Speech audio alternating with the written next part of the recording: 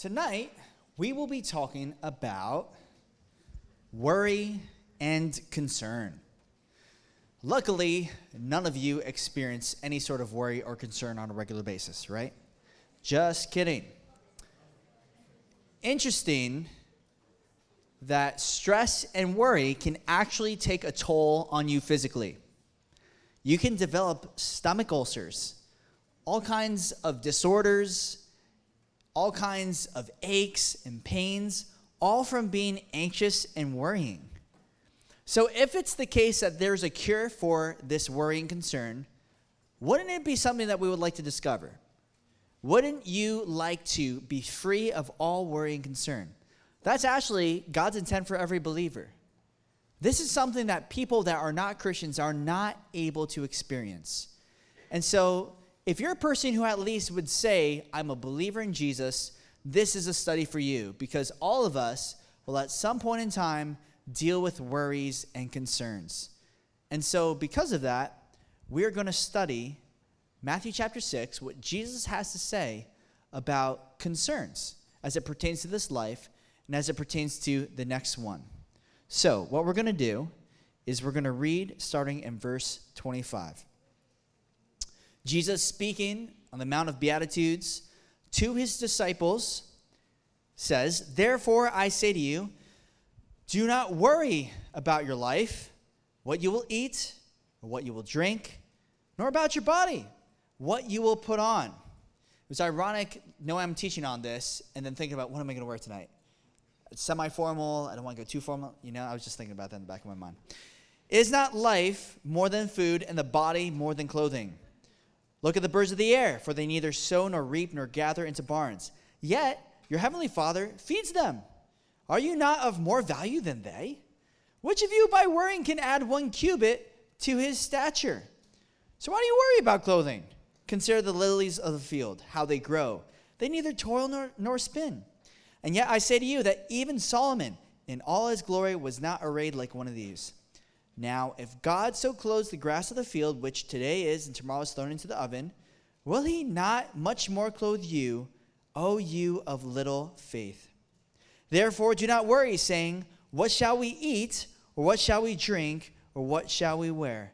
For after all these things the Gentiles seek. For your heavenly Father knows that you need all these things. But seek first the kingdom of God and his righteousness, and all these things will be added to you. Therefore, do not worry about tomorrow, for tomorrow will worry about its own things. Sufficient for the day is its own trouble. Dear Jesus, we pray tonight that you'd speak to us in a powerful, powerful way. That this is not something that we talk about conceptually, but also something we can experience in our everyday life. Sometimes it's so hard to trust what's written in the Bible because we've never experienced a peace like that before in our lives. So we pray that we're able to enter into that peace tonight. Whatever we're struggling with, whatever we're going through, oh Lord, would you touch us by the power of your Holy Spirit? Would you show us the better way to live our lives in light of the fact that you are working all things together for good? We pray in Jesus' name. And everyone said, amen. So I was in El Paso, Texas, back in February. I've been there now about 5 times. It's interesting to go back every couple years and see it's kind of like the middle of the nowhere desert, and it keeps on getting built up. I remember years ago going there for the first time and asking one of the waitresses, so what does everybody do here for fun? It's just desert, And she said, we go to the movie theater. That's it. That's literally all they do, because there's desert and movie theater. And there's only one in the entire, 100 miles. I don't know. So it's a pretty boring place, except for the fact that it's one of the greatest rock climbing destinations in the entire country. Okay? So there's a place called Hueco Tanks Historical State Park. And in Hueco Tanks, it's called Hueco because Hueco in Espanol, I'm told, means hole or hollow. And so you have these rock formations with all kinds of different features. It's really cool. And it actually was an ancient Indian campground where, because of the rocks and the way that it's formed, and you have these hollows or these holes, there would be water that collects in the holes so that in the middle of the desert, you would have an oasis. I used to think for the longest time, how in the world does anybody survive in a desert? Especially an Indian, a group of Indian people that would actually live and grow crops and be able to survive in the middle of the desert. Well, that's how they would do it. There would be water that collects from the rare times that it would rain in the desert. It would collect in these holes in the rock, and they'd be able to drink from it and be able to feed their animals and all whatever else they have to do. So they could survive in the middle of the desert. Now, because it's an ancient Indian campground, there was a lot of rock art, and there's also a lot of pagan rituals so that this place would be a sacred Indian campground. Because you see, the Indians saw this as an oasis in the middle of the desert, and they understood something, or at least they thought something, which was this: the gods or the spirits or whatever it is that their belief system is provides for them naturally. They didn't do anything, and so they worshiped the spirits or the gods or whatever divine entity it was, because otherwise they would not be able to provide for themselves. I think a lot of these ancient cultures had a greater understanding of how God provides for us than maybe some Christians, because they recognize that they're fully dependent on what happens in nature to survive, whereas we feel like it's all up to us.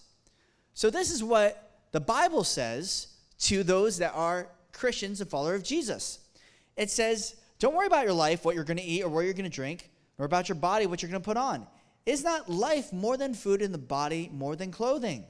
Look at the birds of the air, for they neither sow nor reap nor gather into barns. Your heavenly Father feeds them. In other words, what he's saying here is, have you ever noticed that birds are not concerned about what they're going to eat? I mean, I don't know. I'm not a bird.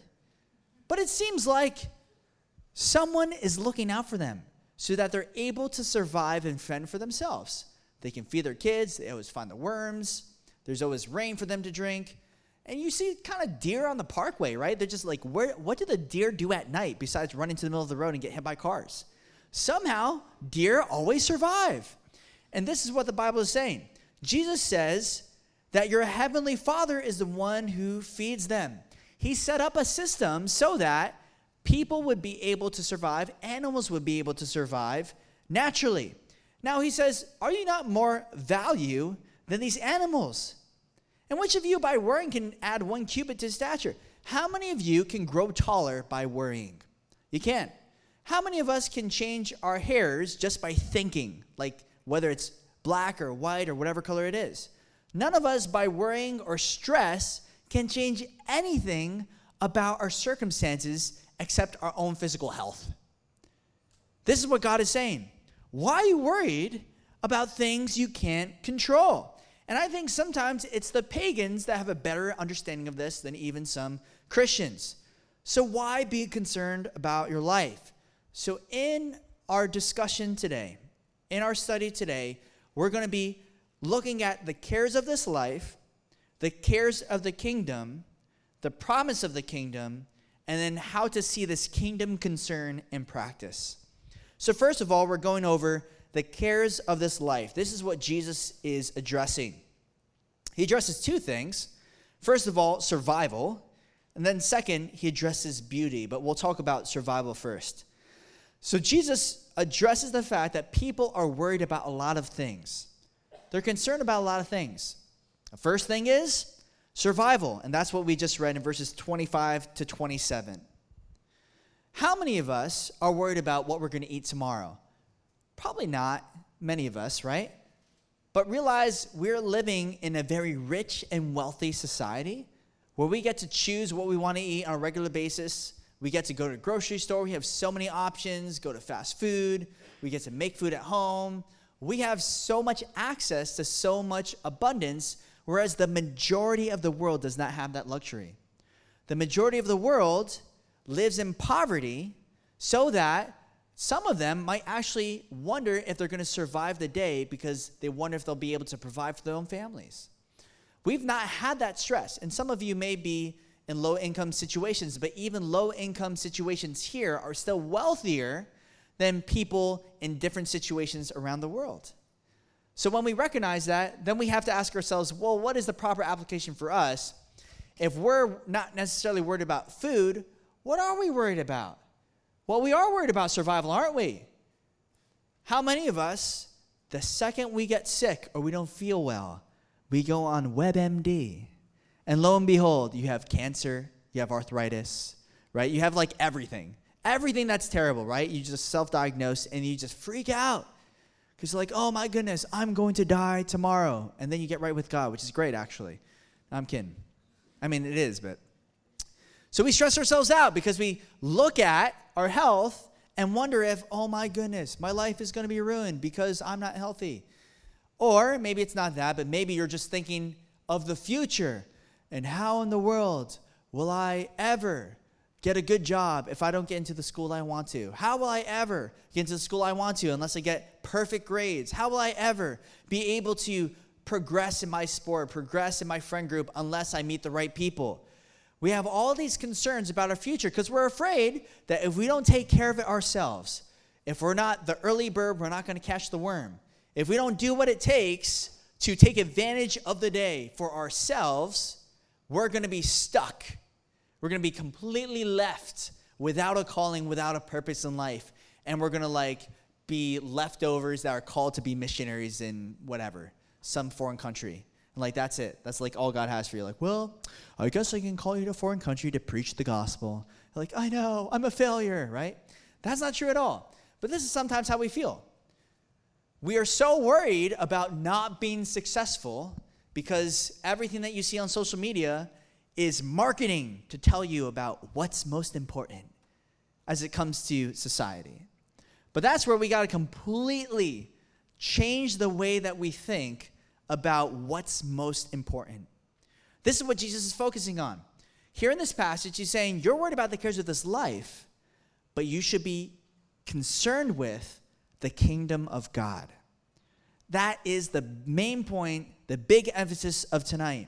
So many of us are concerned with our life, but Jesus is telling us to be concerned with his kingdom. So maybe it's not college, maybe it's not your health, maybe it's not your job, but you're just worried in general and you have fear in your life. That's a real thing. Anxiety disorders are a real thing. I'm someone who suffered with anxiety for many, many years. And, I still have a propensity to, think down a black hole and be trapped in my thoughts and just overthink everything, right? You just can't unlock yourself, disengage from the situation. Maybe it's social anxiety. You're just so afraid of what everybody thinks. Maybe it's a fear of dying. Maybe it's a fear of the dark. Maybe it's a fear. We have all these kinds of fears, don't we? And that's perfectly normal. You're not odd for thinking that. For myself, usually the people, I'm just talking statistics, okay? What I hear is, statistically, people that have panic attacks are usually more women than men. So for myself, as a guy, I felt weird admitting that I was going through panic attacks. So I always made excuses. Anytime my friends would want to go out or do something that I was uncomfortable doing or I'd be afraid of having a panic attack, I would always make an excuse I'm tired, I don't want to do that and just whatever because it was too embarrassing, right? But this is what church is for, by the way. Come together, say we're all broken people, we all have our challenges, but guess what? No matter your challenge, Jesus is always the solution. And that's why we've come together, to share our concerns, to unload our burdens, bear one another's burdens, and say, I don't have all the answers, but what I do have is Jesus Christ in my heart. And whatever it is that you're going through, I know that maybe not right away, but if you give him time and you just trust in the Lord with all your heart, you lean not on your own understanding, acknowledge him in all your ways, and he will direct your paths. I know that if we just bring your concerns to Jesus, let's do that right now. Let's pray. Actually start practicing that as a church. Not just waiting for me to do it because I'm the pastor, but you do it. You have the Holy Spirit. And you're saying, you know what? Let's bring this before the Lord right now. I remember, and I may have shared this before, one of my close friends in high school, the girl that he was talking to worked at a toy store and he was in love with her. She had a headache. She went to bed and she never woke up because she had a brain aneurysm. And I remember praying with my friend because I had no idea what to say to him. Guess what? There is nothing like the comfort that's found in Jesus. There's no amount of words you can say as a non-believer, as an atheist. There's nothing you can say that could ever give people that comfort that's only found in the peace that surpasses his understanding in Jesus Christ. It's a fact. Usually what people say is, our thoughts are with you if you're an atheist, right? Like, what does that even mean? Because people don't know what to say. And even as Christians, it could still be difficult to try to find the words to give people peace in the midst of a hard situation. It can be hard as somebody's going through anxiety or depression or cutting or suicidal thoughts or these other things. It can be hard even as a Christian to figure out, oh my goodness, what in the world can I say to help this person? But that's why sometimes the best thing to do is, you know what? I don't know what to say, but I want to pray for you, and I'm here to listen. I'm here to cry with you. I'm here to weep with those who weep, mourn with those who mourn, and rejoice with those who rejoice. That's my job as a Christian, not to try to figure out all the answers. Actually, sometimes the best thing to do is not have an answer and just sit with people, just be present with people, to show the love of Jesus Christ, which wasn't distant up in heaven, and he just shouted down like nice little pithy sayings to people, but he embodied God and came down to our planet and not just walked this earth, but also died on the cross for our sins. He was wounded for our transgressions, and it's by his stripes that we are healed, right? He was a man of sorrows, acquainted with grief, the Bible says. If you're grieving, if you're depressed, he knows what that's like. So maybe you're an anxious person like I was, right? And it took me years, and you hate to hear that. It took me years to be able to see God's faithfulness. To the moments I would have a panic attack and freak out, like, I'm going to die. And then tell myself, you know what? I'm going to trust in God despite the fact that I feel like I'm going to die. I'm going to trust in the Lord, not try to look at my situation as it is, and believe his word, that if I seek first his kingdom, all these things will be added unto me, even if I don't have it all figured out, right? That's the confidence that you can have in Jesus Christ. That no matter what your anxious situation, that ultimately there's a God who loves you more and can do more than you could ever do. Because we're only human. We don't know how to fix our situation, but God does. And sometimes he's given us the situation that we're in to develop character and to actually develop in us the ability to speak into other people's lives that go through the same trials. Because I've gone through anxiety and in a lot of those situations, I can speak to some of you and say, like, I definitely know what that's like, and it was terrible. But you know what? Even if I had that struggle in the future, I now have the confidence in Jesus, and I can say this pretty confidently. I have the confidence in Jesus that if he got me through it in the past, he will continue to get me through it in the future. So the cares of this life, he talks about food, he talks about survival. The second care is beauty, in verse 28. So why do you worry about clothing? Not just food, survival, but also what you wear. Consider the lilies of the field, how they grow. They neither toil nor spin. And yet I say to you that even Solomon in all his glory was not arrayed like one of these. Now, if God so clothes the grass of the field, which today is and tomorrow is thrown into the oven, will he not much more clothe you, O you of little faith? Now, Solomon was the wealthiest king that had ever lived, right?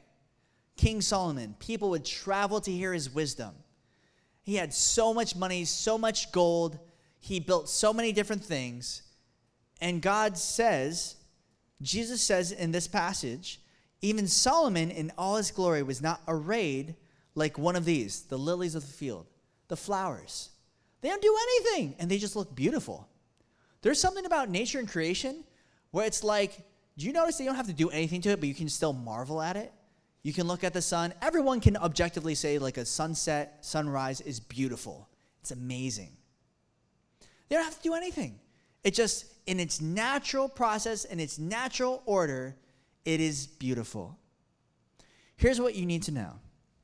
A lot of times you're so concerned, especially in our culture, about what we look like, what we need to wear, how to be beautiful, how to put on the right filter on Instagram or whatever, or VSCO, in order that people can see that we are beautiful and give us likes on our photos, comments, send us messages. We do everything we can to look beautiful.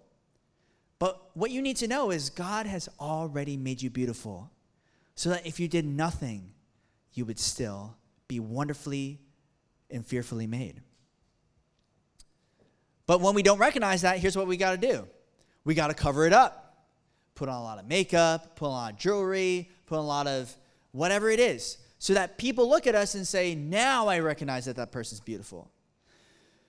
Why do we want to do that? It's because we want to be valued. We want to be recognized. Some of you want to be in a relationship. I am a firm believer of this. Whoever it is that marries you should believe that you're the most beautiful person to them. I mean, you don't need to be beautiful like the most beautiful person on the planet, right? We don't need that. That's like pride. But to be the most beautiful person to your beloved. And that happens in a number of different facets, in a number of different ways.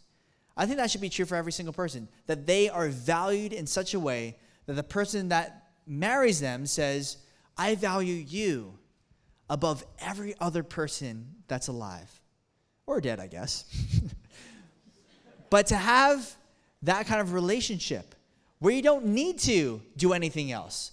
You don't need to, as long as, like the person that you're going to marry one day says, like, as long as you dress a certain way, you look a certain way, put on a certain kind of makeup, that's the only way that I'll ever think that you're beautiful or you're lovely or whatever. Like, that's silly, right? But isn't it true that we always want to be accepted for who we are, not for what we're not? So then why do we always try? Why do we always try to put on our best or put on whatever photos that we look in our best angle or whatever it is? Why do we do that? It's because we don't even like who we are. We don't have any confidence in who we are, so we always try to be somebody else. And at the same time, we want people to accept us for who we are. But listen to this. In 1 Peter chapter 3, verse 3, this is what the Apostle Peter says to the ladies. He says, do not let your adornment be merely outward. Not saying it's wrong to want to look nice. Not saying it's wrong to have makeup or whatever. But he says, don't let it be merely outward, arranging the hair, wearing gold, or putting on fine apparel. Rather, let it be the hidden person of the heart, with the incorruptible beauty of a gentle and quiet spirit, which is very precious in the sight of God. For in this manner, in former times, the holy women who trusted in God also adorned themselves, being submissive to their own husbands. This is the true definition of modesty. Modesty is not cover everything up so that nobody lusts about, no one lusts at you, and make sure that you look like, like the Michelin Man. You cover literally like a pillow so that nobody could ever look at you with like tempting whatever. That's not how it works. True modesty is letting the beauty inside shine. So because of that, you're not letting what you wear be a distraction from who you are. That's really what it comes down to. Like when we choose our clothes, this is why we choose certain clothes that we do. We're trying to express something, right? If you're wearing a certain style, if you're dressing a certain way, you're always trying to express something. I know this to be the case because all throughout high school, once again, I had 4 different styles. I started off freshman year, in case you didn't know this, maybe you're a freshman or incoming freshman. Freshman year, I dressed like a punk rocker. I had studded belts, red spiky hair. I wore skater shirts and bright red socks.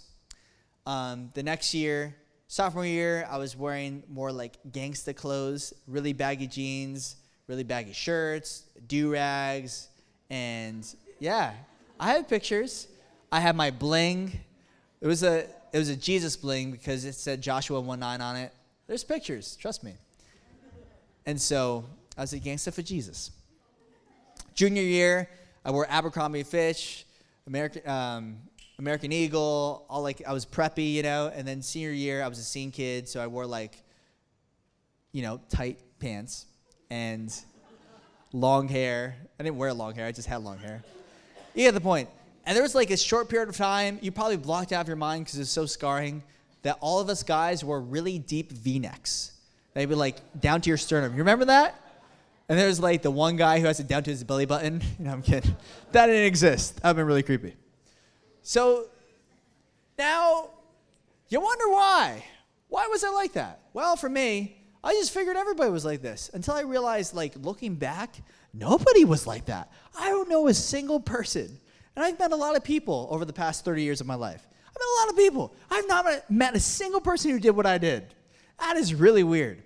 But here's what I was doing. I had a different group of friends every year of high school, and I always tried to express myself in different ways. And I tried to, when I felt like I was being rejected by one group, try to reinvent myself and be somebody else. And that's why I try to always figure out, where do I fit in? Who am I? And I express myself in different ways.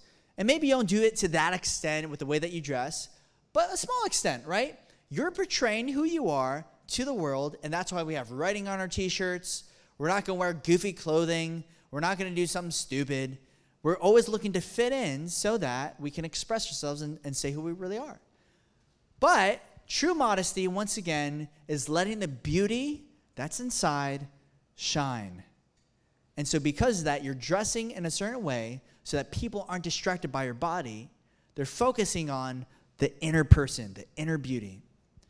So ladies especially, the thing that you should be focused on if you want to attract a godly man is what's inside, not what's on the outside. If you're spending more time, I need to be careful with this. Okay, forget what I just said. Revise. If you are spending a lot of time getting dressed, putting on your makeup, and very little time in the Word of God, guess where your priorities are? I'm not saying it has to be a 1-to-1 ratio. That's why I'm revising. What I am saying, because I don't know how long it takes for a girl to get dressed, but what I am saying is, should you not, if you're going to spend a lot of time looking good to attract somebody else, right?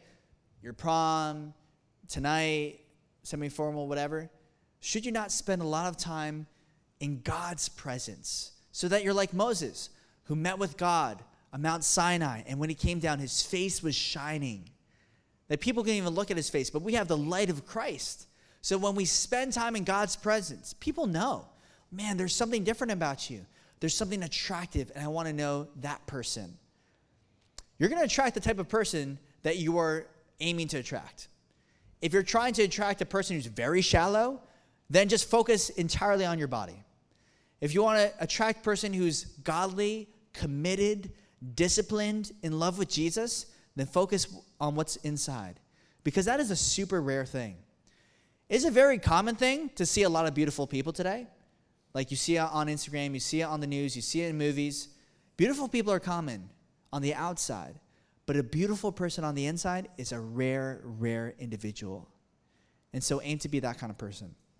Now for the guys, what I would say is, do not be deceived by what's on the outside. A lot of times, especially the younger you are, you might immediately default to love at first sight. And like, wow, I want to get to know that girl. But give it some time. Because what you think is, sometimes you're like, I have to ask that girl out, I want to get her number. Like, that's just your mentality as a teenage boy. But if you want to be a man, what you do is treat all women like your sisters in Christ. You're not playing favorites. Even at youth group, this can happen so often. My entire goal tonight is to get a picture in the photo booth with the girl of my dreams. Right? That can happen. Don't have to laugh, because when you laugh, then we expose you. But it can be so true that sometimes in a social situation, at a party, at youth group, your entire aim as a man is, all right, I'm here to pursue a bride. So you start looking to, finagle your way into a conversation. Finagle, I've never used that word before. You're trying to slip in a conversation where you can talk to that girl casually, right? But what we do is when we're only focused on the outward, we're missing out on life-changing and life-giving conversations we can have with a person that maybe we didn't want to talk to that person at first, but that's what Jesus does. He made himself a friend of sinners. He went and ate at their houses. Don't you think it would be like Jesus to sometimes to say, and maybe you could be in a relationship, right? To set aside a night and say, instead of talking to the person that I'm dating, instead of talking to the person that I like, I'm going to actually set aside this night to go and speak to a person that I normally wouldn't speak to, because maybe that person doesn't have any friends. Maybe that person's new. Maybe that person, I can impart Jesus to that person, you know? So you're actually just taking this mentality. I would actually say if you're dating a person, it should be that much more incentive that when you're in social situations, that you're spending more time with other people than you are with each other. Because you're going to have your time, you know, at your parents' house. You're going to have your time on dates. You're going to have time for you and the other person. But why not, especially when you're in church, use this time to be able to invest in other people. So that's what I would challenge you to do. It's nothing worse than going on group hangouts and there's like the forming couple that's like off in the corner talking to only each other the whole time, or the couple that's like a couple and they don't acknowledge anybody else and they only invited you as an excuse to talk to each other. So just saying. So the cares of this life, survival, beauty, let the natural beauty of what God has imparted to you be the thing that shines. And then the spiritual beauty inside of your heart come forth so that you can attract the right person that God has for you. But ultimately, these are still cares of this life.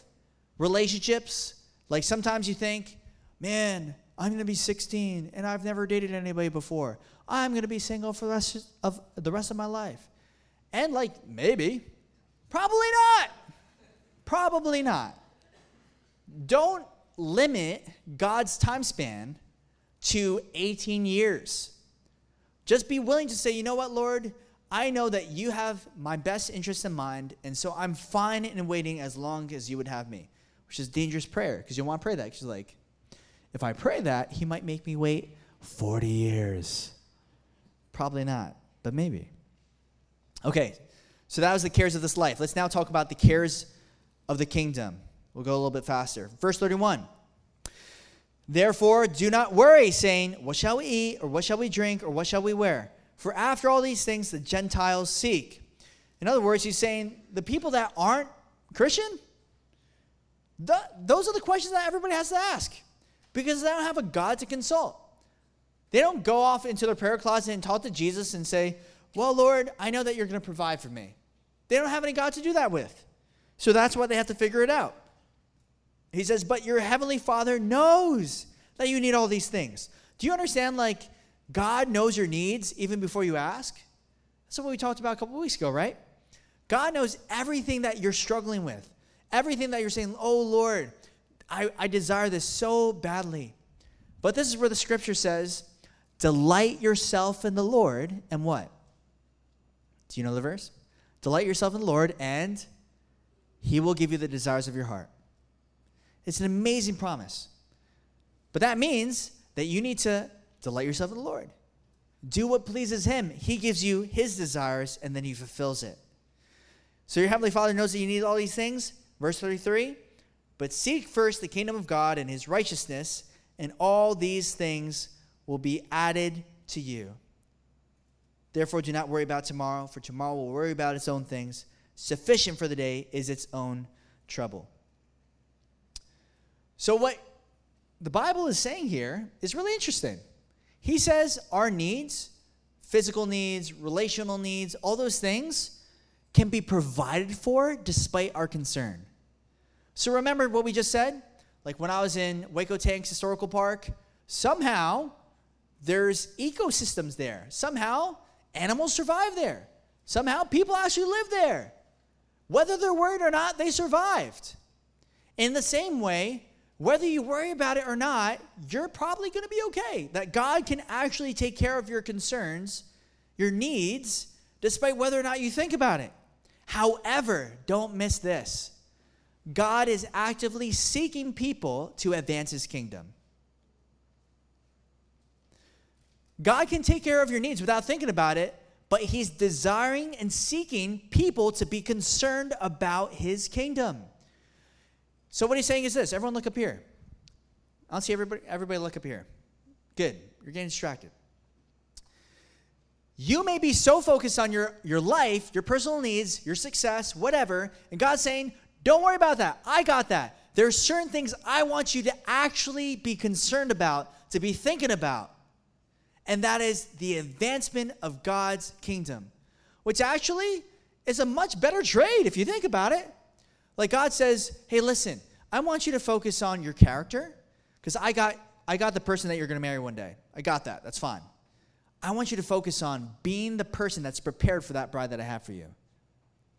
To be focused on the love in your heart. Like if you got a stubborn heart, guess what? It probably take you a long time for you to get married. Right? God has to weed things out of your life. Has to hone character inside of you. And so if we're being stubborn and we're refusing to acknowledge the Lord in all of our ways, if we're refusing to seek his kingdom, how will he be able to add all these things unto us? Now, it's definitely possible. God's gracious. Sometimes he gives us things that we don't deserve for sure. All of the things that we receive, we don't deserve. However, it seems here that what God is saying is that our responsibility is to focus on his kingdom, and it's after that that these things are added unto us, all of our needs. So since God is seeking hearts to advance his kingdom, we have to ask ourselves the question, how is he asking for me to advance his kingdom? That's it. Your daily concern is this. Lord, what do you want me to do today?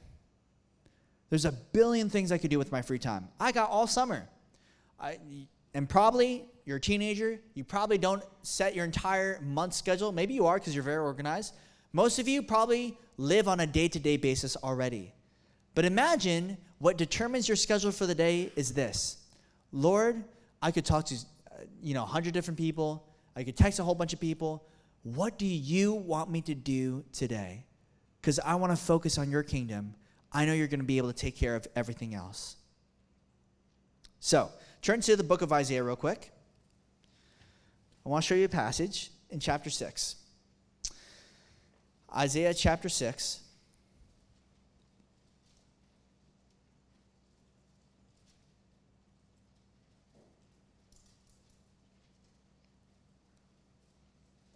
Verse 3.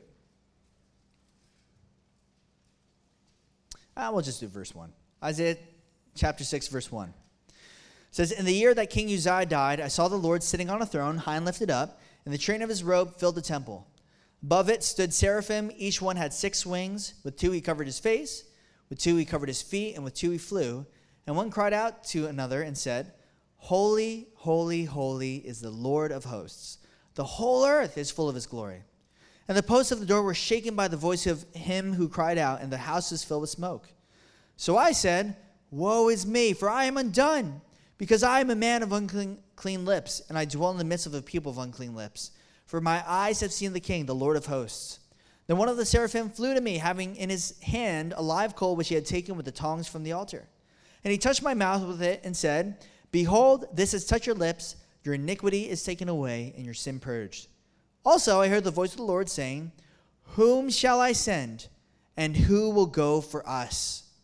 Then I said, here I am, send me. That is our task. Here, the prophet Isaiah has a vision of the Lord. He sees him in all of his glory, and our immediate reaction when we see God in all of his perfection and beauty and glory is this. Woe is me, I am undone. I'm a man of unclean lips. We see the beauty of the Lord and we realize I've been so wrong about everything. But then to realize that our sin is taken away and just believe it. Jesus says, yeah, you're a terrible person, you're sinful, whatever. But don't worry, because since he died on the cross for our sins, all of it is vanquished. It's gone. As far as the east is from the west, your sin is remembered no more. Now guess what? You can do 2 things. You can say, yeah, but did he really do that? I mean, I did a lot of bad stuff. Or we could say, I believe it. Sure. Because then this is what happens. If you don't believe that God has forgiven you of whatever it is that you've committed, you can't be obedient when he says, whom will I send? Who will go for me? God is always seeking and looking for people whose hearts are loyal to him to go on his behalf, to represent him well in the world, to stand in the gap, to pray on behalf of the wicked and evil people, to be able to reach people for his namesake. But it requires us saying, yes, Lord, I believe your word. I believe I'm forgiven. And you're asking, who will go? Me, I guess. If you'll send me, I'll go. Imagine you have that kind of mentality, right? Are you qualified? I don't know. But he's asking for people to go, so yeah, I'll sign up. I'll do that. And you have that mentality every single morning. So God says, seek first the kingdom of God, his righteousness, everything else will be added unto you. Every morning you do this. Lord, I probably did some bad things today. I pray that you show me. Yup, did that wrong. Here, it's the one prayer he will always faithfully answer almost immediately. Lord, search me, know my heart, see if there's any wicked way in me. Probably not though, right? Oh yeah, I did that today, didn't I? He'll immediately show you all the ways that you've been wrong. So you do that, and after that you're like, thank you, Lord, that you forgive me. I confess those sins. Yep, that was wrong. And then from that you're like, all right, now we got that out of the way, what do you want to do? Because whatever it is, no matter how ridiculous it is, if you tell me to go, I'll go. You give me the power to go, I'll do it. And you live your life that way. That's it. Imagine the amazing things you could do if you just live your life that way. It's much better than me trying to talk to you every single day and texting you and saying like, okay, since I am your spiritual guru, your spiritual navigator, today I want you to talk to 10 people about Jesus. Because I don't know, maybe you can't do that. But the Holy Spirit can instruct you and lead you into all truth and lead you into the way that leads to life and be able to minister to other people. So imagine you're just in the Word of God and you're praying, you're saying, all right, Lord, I'm ready. I'm ready to walk in obedience. So that requires you seeking first the kingdom of God. Now, seeking first does not necessarily mean seeking first thing in the morning. I think that's great, but it's not first like God first, everything else second, third, fourth, fifth. It means God in each and everything that you do. That if I am going to play soccer, that I seek first God, his kingdom, his righteousness. What's more important than winning this game is making sure I represent Jesus well in the game. That is more important. And we all fail at that. This morning, totally failed. Went to a coffee shop, and oh gosh. There's a guy who's like a universalist. He probably won't ever listen to this, so I can say this. And he just said a lot of mumbo-jumbo about things that I was like, this is so bananas. And Steph Esposito was there at the coffee table. She was so patient. She was so godly. And she let me run my mouth for 40 minutes. I texted her afterwards. I said, Steph, why don't you just tell me to shut up? She's like, I thought about it. I'm like, oh, thanks. But argue with this guy. The whole time I'm thinking, I need to like tone it down and like keep my voice quieter. But I know like the whole coffee shop probably heard the entire conversation. And I just like could not believe this man. And so I'm arguing with him back and forth. And I said a whole bunch of things that I probably shouldn't have said. And then afterwards I went up to the barista who I know. And I said to him, I'm very sorry for that conversation. He was like, dude, no, it's fine. It's cool. But I was like, I completely lost sight of what is most important. The most important thing was not being right, convincing this person that he is bananas. The most important thing is making sure I'm seeking first the kingdom of God, his righteousness. And that's so hard to do when you're doing Christian things. Like, I'm evangelizing. Of course I'm seeking first the kingdom of God. I'm reading my Bible. Of course I'm seeking first the kingdom of God. I'm in a godly relationship. I'm talking to godly people. I'm around Christians. I'm in church. I'm seeking first the kingdom. And we check the box. I went to church this week. I went to Impact this week. But are you abiding in Christ in such a way that each and every activity, whether in church, outside of church, at school, not in school, that you're representing him well and seeking him first? Which means even on Snapchat and Instagram, that you're seeking first the kingdom of God. The way you represent Jesus is evident even on your social media. Like, it should not be the case, and listen, it happens. I'm not condemning anybody. It shouldn't be the case that you have to block me on your Instagram to make sure that, like, I don't want him to find out who I really am, right? That shouldn't be the case. Be a consistent person. Like, own it up. Say, like, this is who I want to be. We all do stupid things. We all say things we don't mean. We all sometimes portray people that we don't want to be. But then you make a choice. Choose to say who you want to be. And then you, every day, you're saying, Lord, I'm starting off this day saying, I want you to be King Jesus in my life. I want you to reign over every single thing. Teach me in the way that I should go. And that way, you can just have that daily obedience. That's why, just in closing, verse 34, don't worry about tomorrow. That's God's problem. You worry about today. That's your problem. That's how I summarize verse 34. Don't worry about tomorrow. It's going to worry about its own things. Sufficient for the day is its own trouble. God has given you tasks to do today. We can be so worried about the future. What will it look like? How will I figure this out? Where will I go to school? What if I'm poor and homeless and I'll die as a single person? Right? That's what you're worried about. Stop it. Don't worry about those things. Honestly, this is the last thing I'll say. If I could take it back, the biggest thing that I would take back is how much time I wasted pursuing after relationships that ultimately were not what God called me to have. It is the ultimate time waster. Mentally, emotionally, just in your time spent towards a person, just don't do it. Instead, say, Lord, I want to invest in your kingdom. So maybe it's not relationships, maybe that's not your idol, but maybe it's an activity, and you're spending time doing something. It could be a sport, it could be an activity in general, a hobby, music. You're wasting time doing things that God hasn't called you to do. And on the day of judgment, when God returns and you're going to heaven, he's going to say, what did you do with all the things I gave you? And you'll say, look, I was a good steward of this. It's like, that's great, but I didn't ask you to do that. Who asked you to do that? I didn't ask you to do that. Right? That we're just obedient with what God has called us to do. So, let's aim to not be concerned with the cares of this life, but be concerned with the kingdom of God. Let's pray.